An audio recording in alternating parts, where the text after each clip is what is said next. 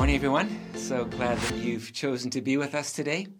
I'm really excited about today because we're going to be starting a new series, and we're calling it Establish for a very good reason, in that it's built on some Bible study material that we've created for new believers.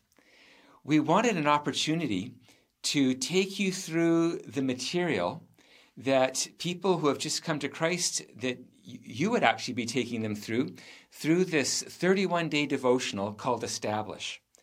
And we're really excited about this. It provides an opportunity for people to, as soon as they come to Christ, that they can already start reading the Bible and get into God's Word right from kind of day one. Now, the way that it works is that each day has three parts to it. They read a portion of Scripture.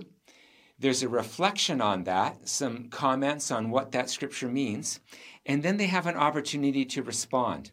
And there's three questions in that response. The first two questions are just their own thoughts and reflections on the passage, but the third question is called a coach's question. And what this does, because it's an app that we've created, when they answer that third question, an email gets sent to the person who led them to Christ, who's discipling them, and they get to then respond to that question via email.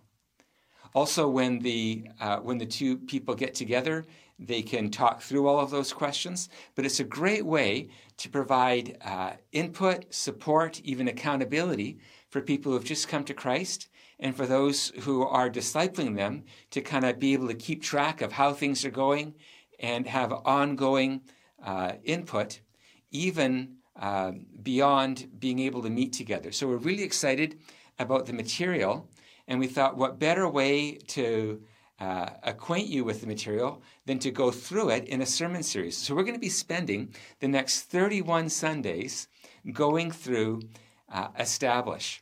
And what this will do is take us from Genesis right through to Revelation and give kind of a bird's eye perspective on what the Bible teaches. If you can think of life like a puzzle, it's really hard to complete a puzzle if you don't have the front cover, the box that shows you what the picture's supposed to look like. And so that's what Establish is designed to do. It gives you the overarching theme of Scripture, what God wants for our lives, covering all the major topics, so that you can see how all the different parts of your life fit in to that grand story. So today we're starting in Genesis chapter 1. We're going to be reading out of Genesis, a little bit out of Revelation, and then making some comments on what God would want to say to us from His Word. So Genesis chapter 1, verse 1. In the beginning, God created the heavens and the earth. This is a profound statement that could summarize, depending on what you believe about the history of the world, could summarize billions of years or, thousands of years, just depending on where you stand with all of that. But regardless of the length of time, which Scripture does not actually refer to, it just says God created the heavens and the earth. How He created it, the book of Genesis, and really the Bible itself, isn't really that interested in it. The Bible is more interested in who did it than how it was done. And so in the beginning, God created the heavens and the earth. And then in verse 26, it says, when it came time to create humanity, God said, let us make human beings in our image to be like us. So what is the image of God that we're made in? It's an our image, or an us image, meaning a relational image. The most distinctive characteristic of humans is our capacity to relate to God and to one another. We're not merely creatures of instinct. We're able to make choices based on our free will to engage with God and with others. It's what makes us human. At the end of this period of creation, God looked over all He had made, and He saw that it was very good, including you and I. So our most basic, essential nature is relational, and that relational nature God would describe as very good. Now, That's how the whole story starts. God makes us to be in relationship with him. Now look how it ends in Revelation chapter 21, verse 1. Then I saw a new heaven and a new earth. And I heard a loud voice from the throne saying, now God's presence is with people, and he will live with them. They will be his people. God himself will be with them and will be their God. Wow. You have the story begins with a desire that I'm going to make you in my image to be in relationship with me and with others. And now we see that at the end of the story, that his desire is fulfilled, that we are able to live in harmony with God. He will wipe away every tear from their eyes, and there'll be no more death, sadness, crying, or pain, because all the old ways are gone. So God succeeds in his original purpose to create a people for himself that he can be in relationship with. And we will be able, as we have responded to him through this life, we will then be able to enjoy eternity with him forever. So here's the summary then of the big story that is described in the Bible. We were created. That already is a big deal. We didn't just evolve from natural forces. God created us. And all creators always have a purpose. There's nobody that goes through the energy of creating without having a purpose in mind. God's purpose was relationship.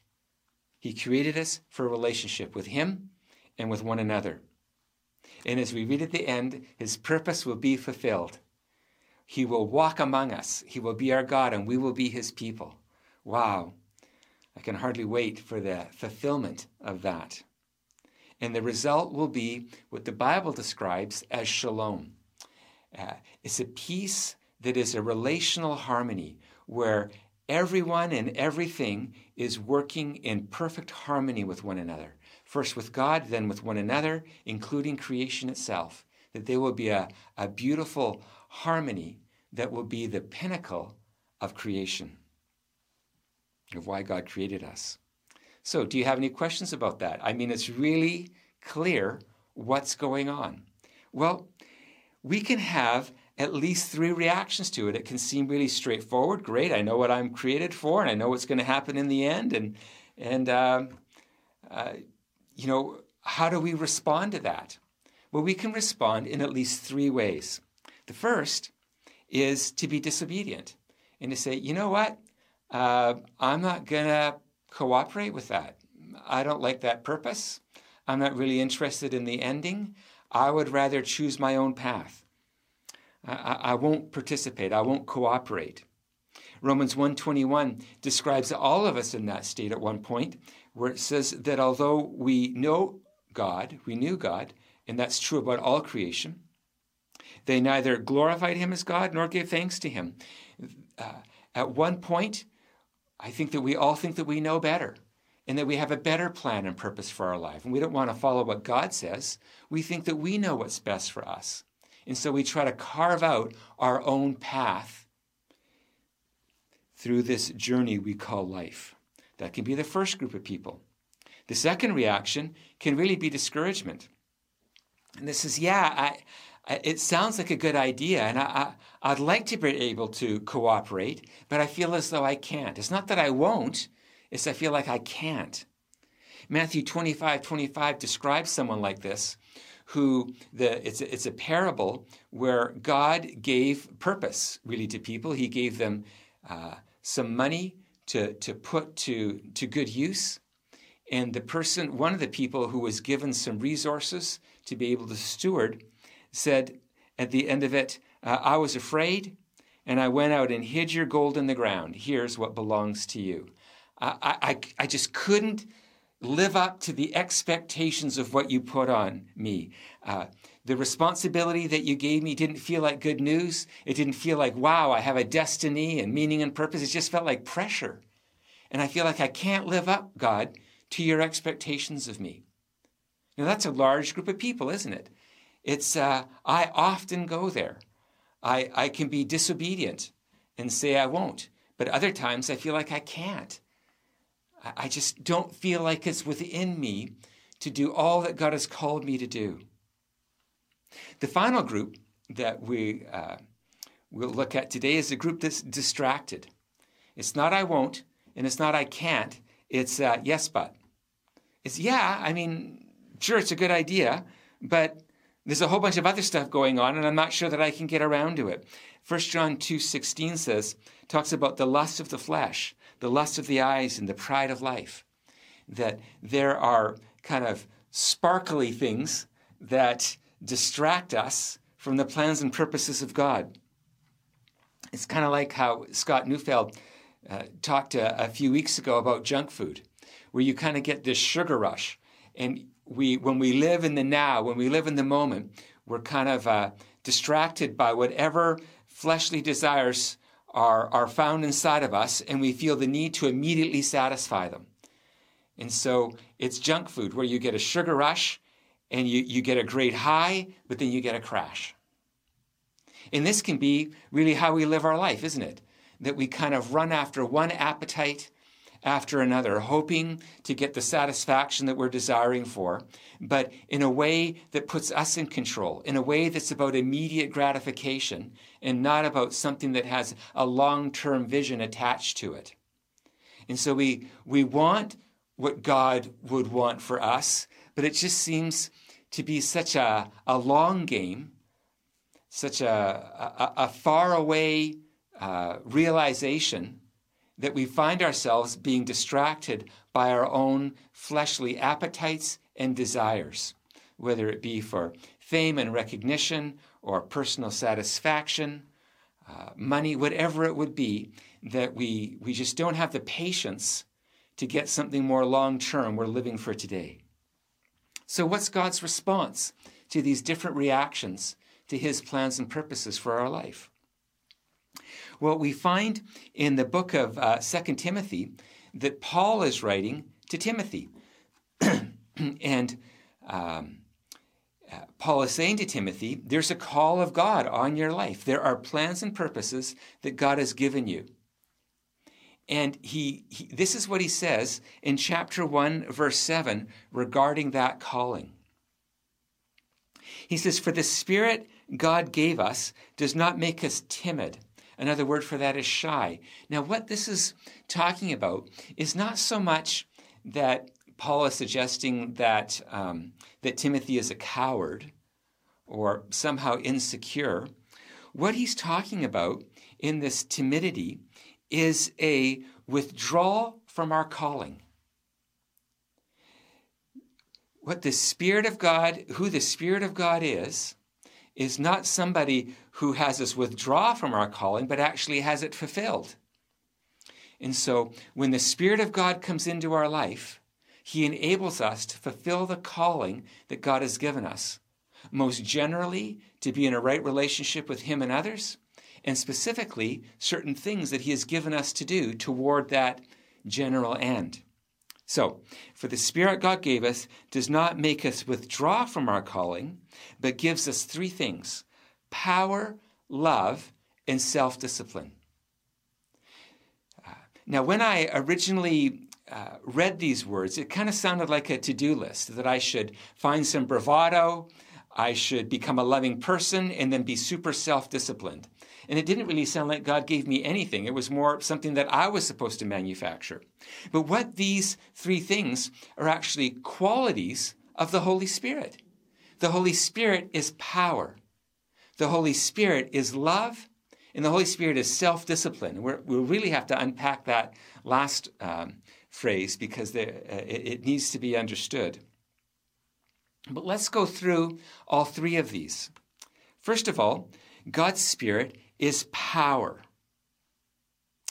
So, if we think about the first reaction that we can have to God's purpose for our life, to be disobedient to that, God responds to the disobedient. He comes to the disobedient in power. Now, what does this mean? I'd like to use the analogy of, because the Spirit of God is described as wind. Imagine yourself, those of you who ride road bikes, you'll get this immediately.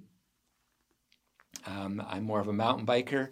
So I'll pray for you road cyclists that you'll get revelation for the ultimate kind of biking. Just teasing. But okay, so imagine you're riding on the road.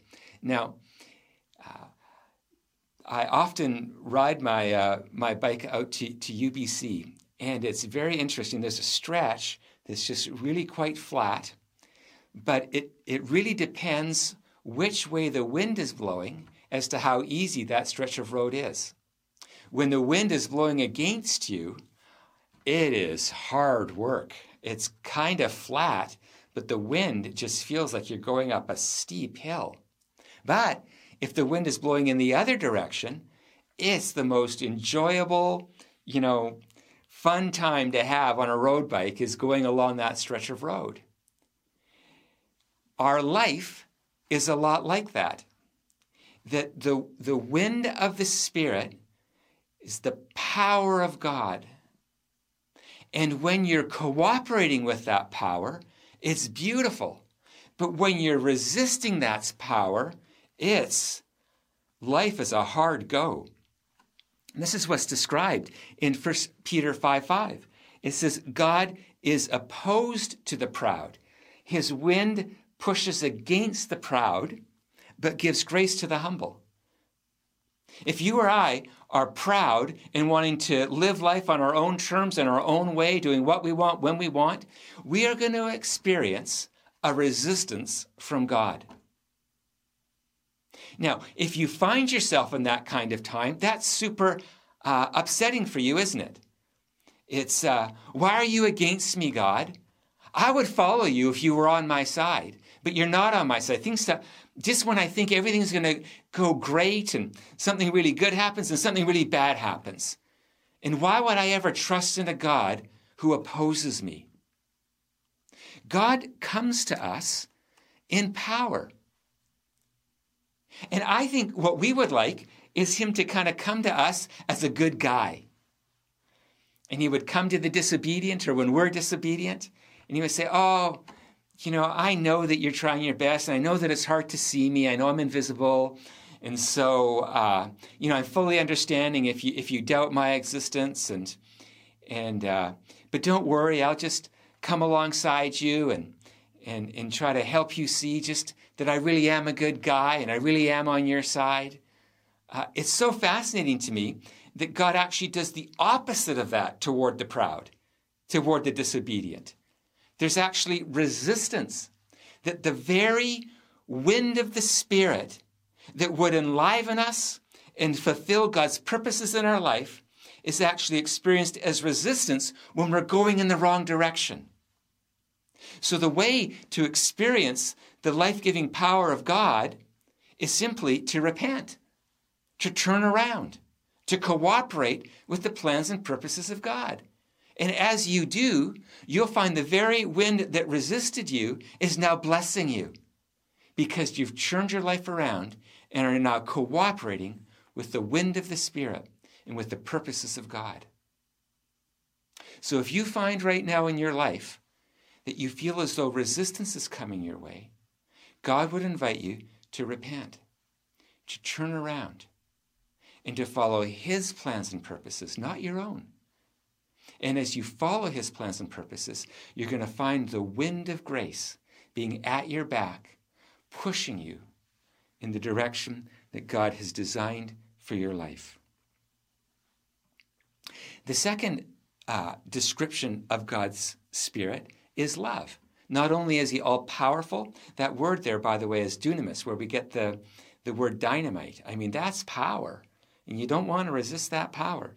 But the second description is love, pure agape love. So to the discouraged, if we can say how he approaches the disobedient is with power, to the discouraged he comes in love. Well, this is beautiful, isn't it? That what he does to the discouraged is he doesn't say, buck up and try harder. He comes in love. But now listen to what love is. If you've been part of ENV for a while, you'll know what love is. We talk about it a lot. That love is a motive. It's a motive of doing something for the benefit of others. So when God comes toward us in love, he comes toward us for our benefit.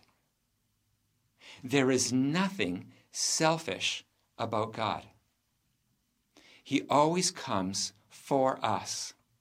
Even when he says to glorify his name, he says that for our benefit, so that we wouldn't worship gods that are not worthy of our devotion.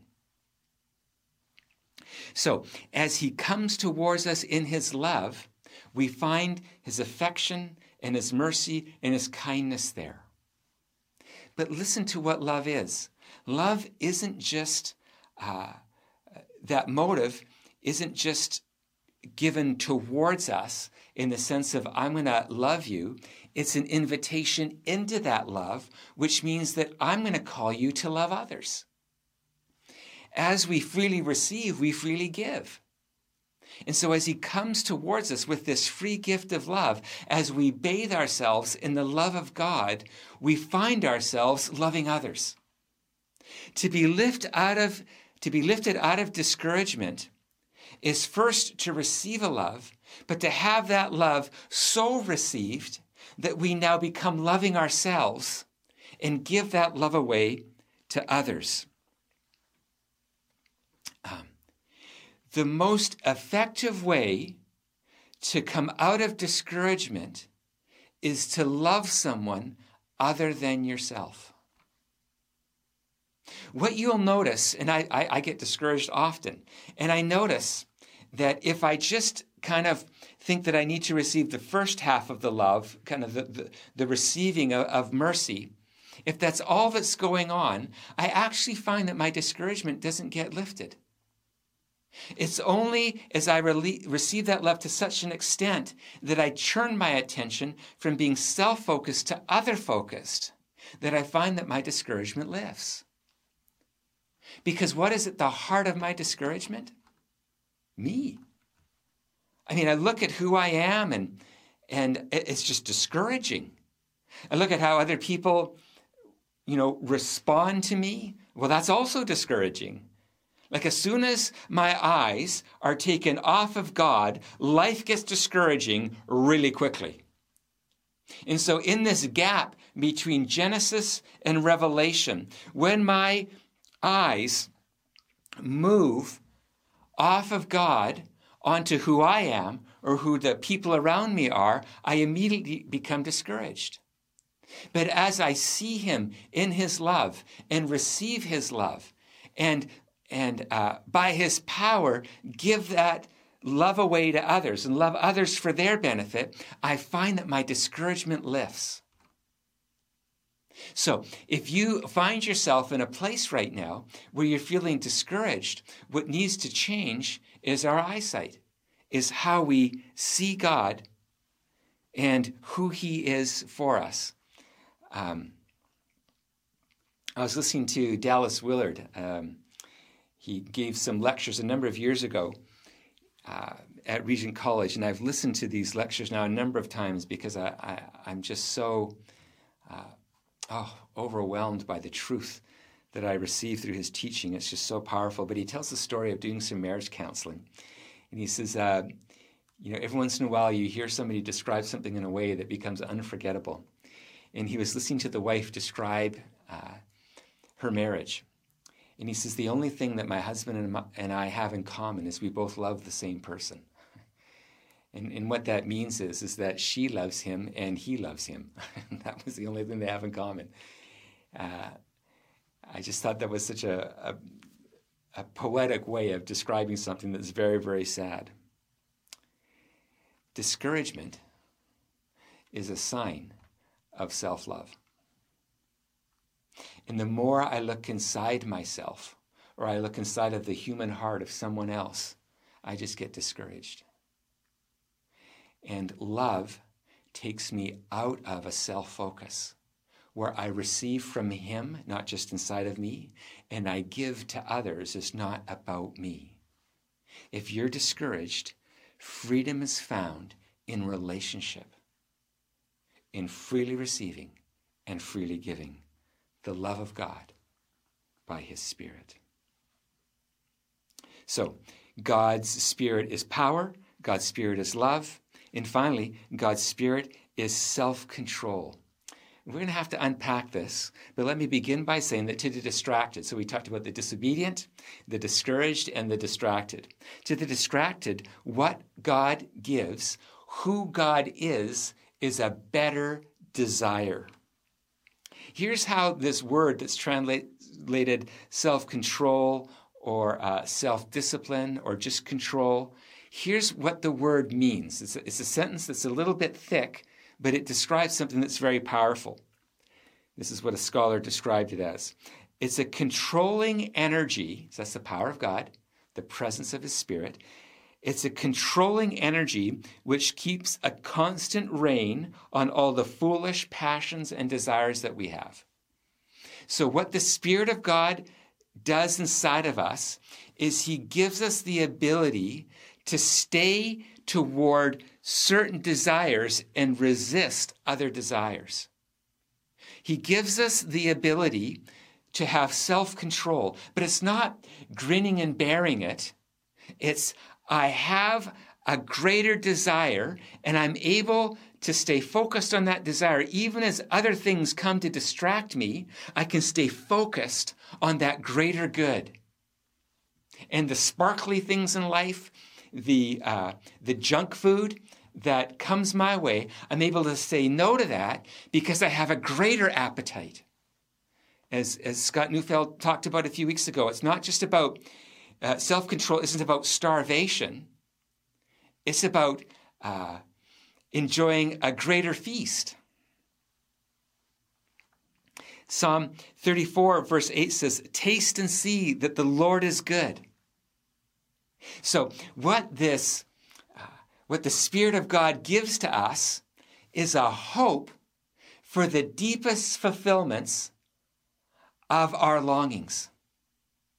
That we have been made in the image of God, and that image is for relationship, for deep and profound connection with God and then with others.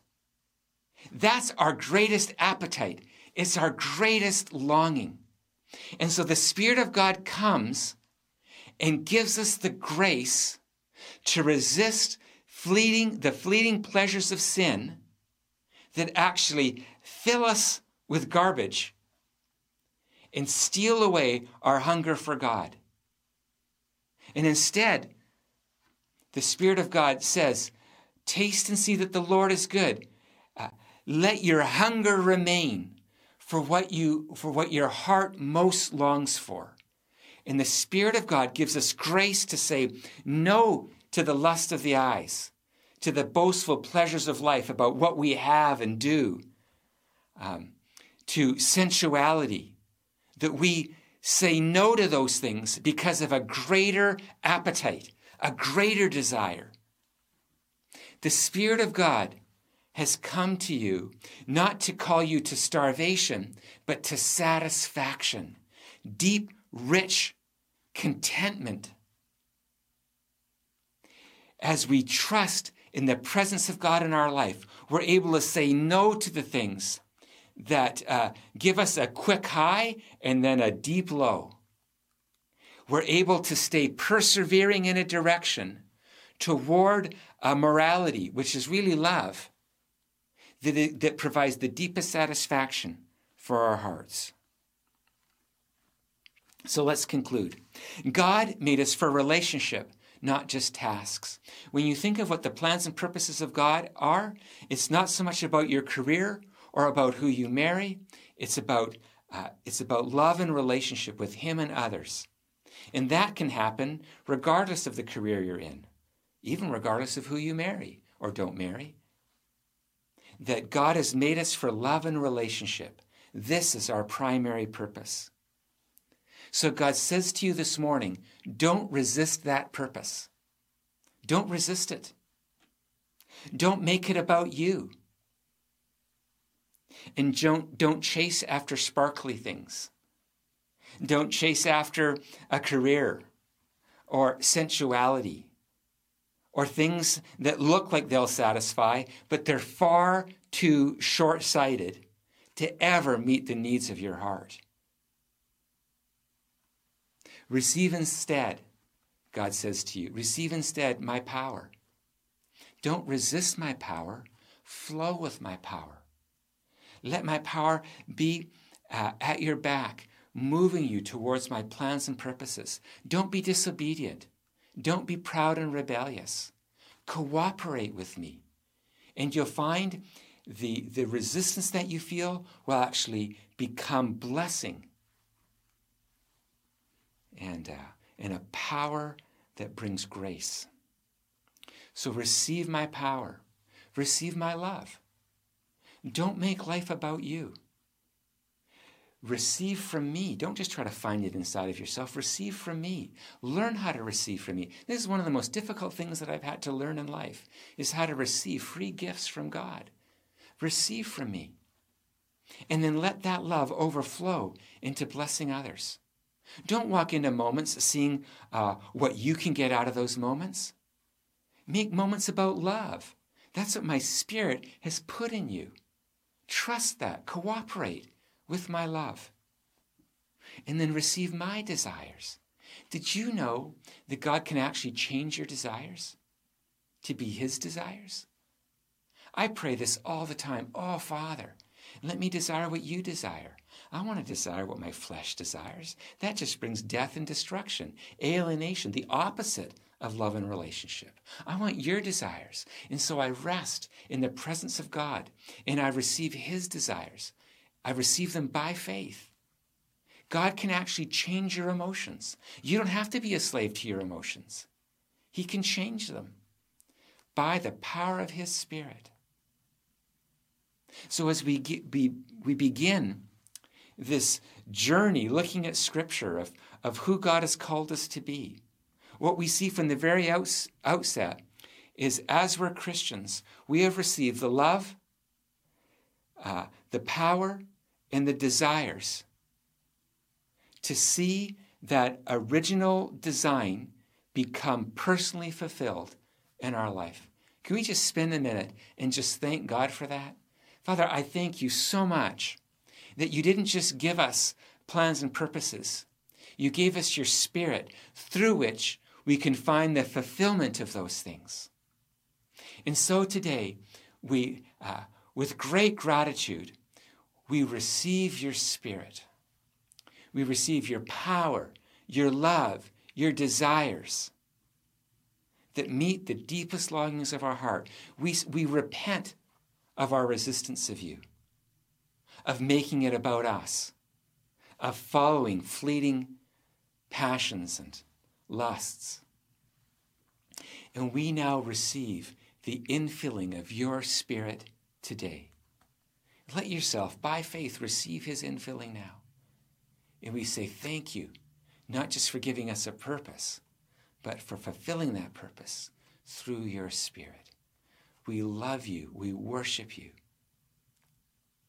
And it is our greatest joy and delight to be with you.